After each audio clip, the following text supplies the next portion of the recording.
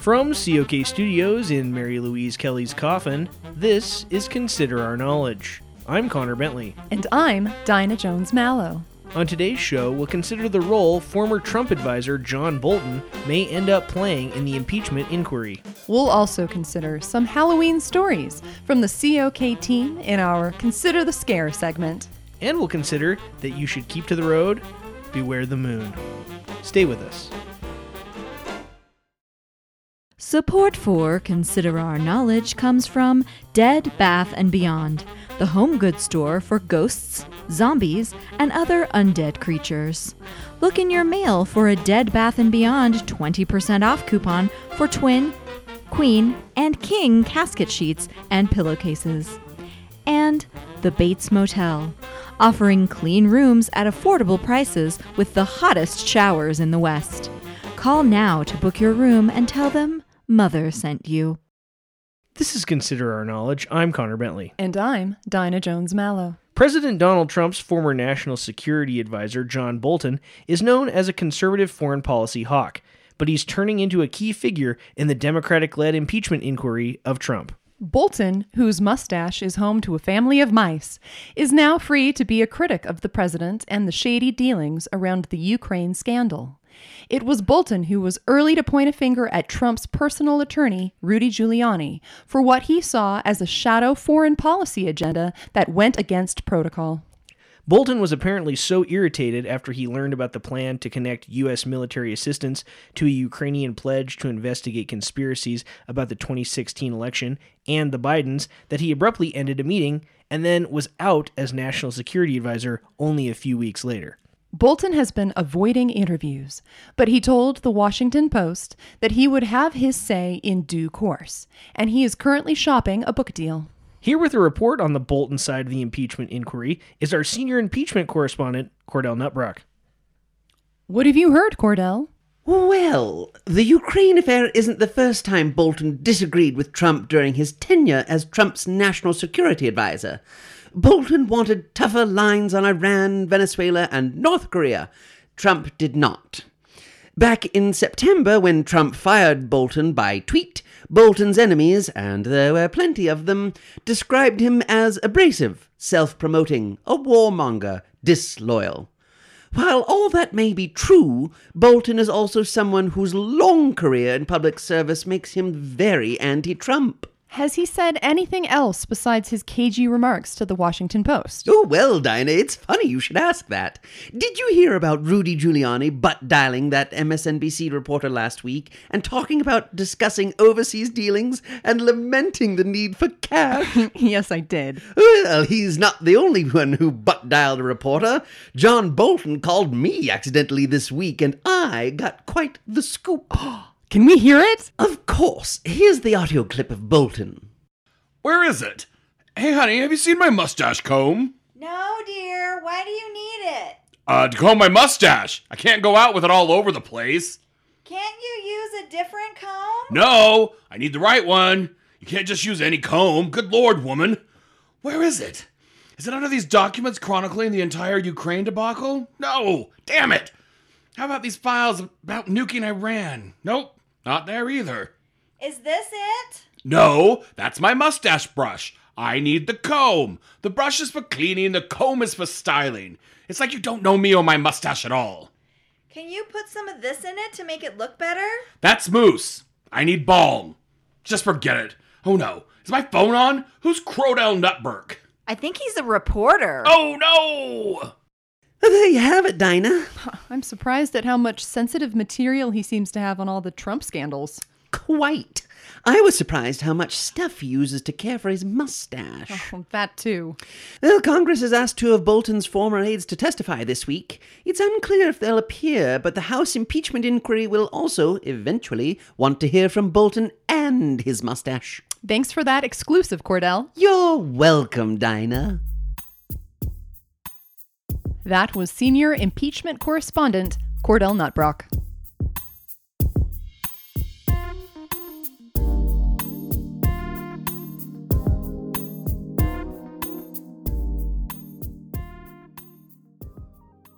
You're listening to Consider Our Knowledge. Now we turn to Halloween. Last year, we had some members of our team share spooky stories in a segment we called Consider the Scare. It was so much fun that we thought we'd do it again. We hope these tales of terror aren't too frightening.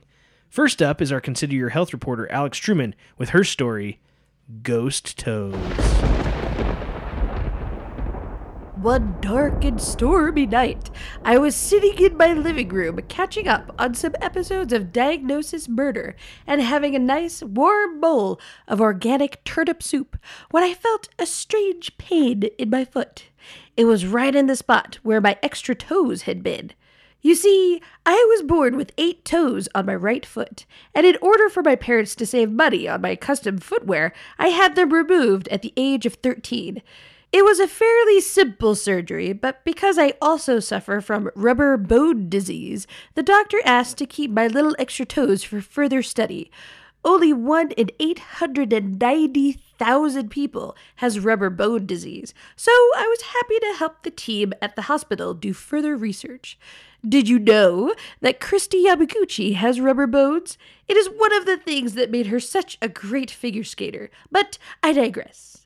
I hadn't seen my toes in quite a while. I would visit them occasionally when I went to the hospital.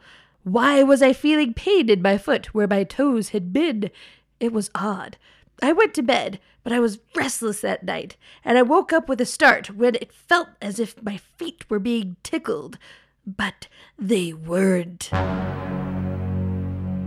And the weirdest part was that the tickling sensation was where my extra 3 toes had been. Feeling like someone was tickling my missing toes with a feather was both fun and disturbing. I decided to visit my toes at the hospital the next day to see what was up. I met my old friend Dr. Marvin in the lab where my toes were stored in a jar. They looked as they always did. He told me about a medical phenomenon that was very common. Apparently, people can still feel sensations in amputated extremities long after they have been removed. I felt relieved. It was nothing to worry about. As I left, I noticed a feather in Dr. Marvin's lab coat pocket. Had he lied to me?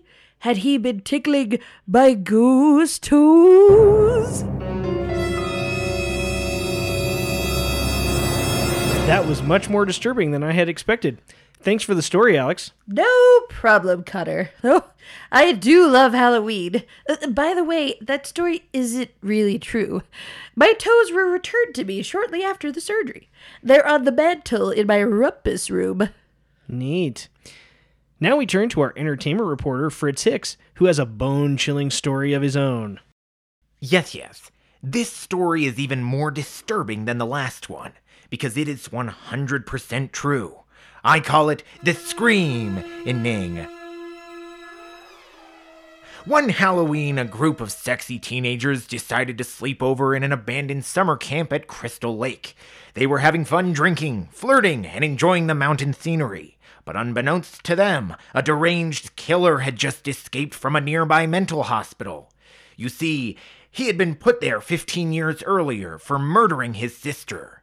The killer's doctor was rushing to the camp to warn anyone who might be staying there. The killer was already there, watching and waiting.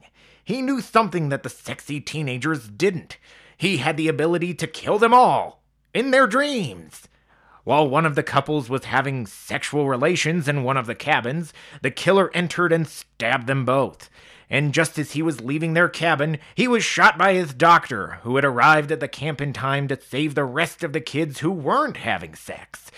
The doctor and the virgins decided to leave the camp immediately, but the killer's soul had entered a doll that one of the teenagers had brought, and now the doll wanted revenge for being shot.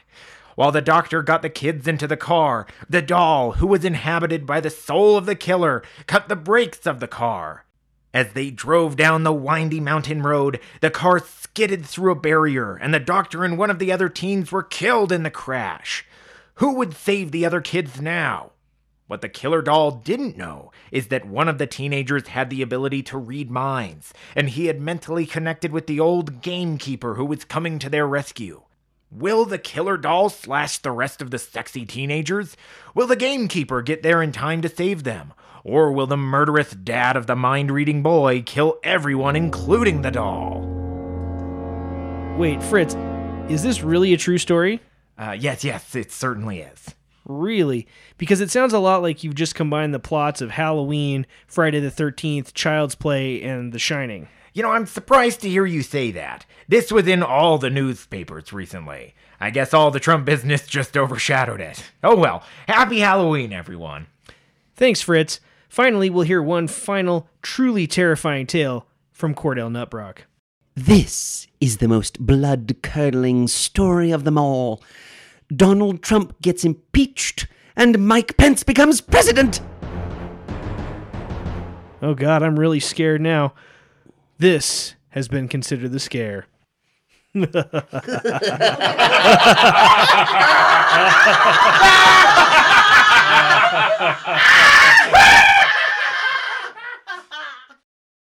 Now, here are our weekly Big Little Wins. Congrats to Sarah Dilworth in Tucson, who didn't get a costume together for a Halloween party this weekend, and then ended up falling asleep on the couch and missing the party altogether.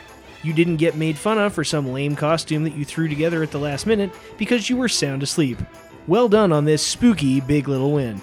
Kudos also to Ron Vickers in Montana, who won free passes to see White Snake cover band Pale Viper last week. Sure, you're more of a Def Leppard fan, but Pale Viper rocked pretty hard, so this is definitely a big little victory. If you or someone you know has a Big Little Win that they'd like to share, post on our Facebook page or send us a tweet. Boo! That's all for this week's episode of Consider Our Knowledge. If you want more from the best-looking news team in public radio, visit considerourknowledge.com for more news and stories. You can also like us on Facebook and follow us for breaking news on Twitter @ConsiderOurKnow. You can subscribe to the podcast at iTunes or at Stitcher.com. Have a safe and happy Halloween. I'm Connor Bentley.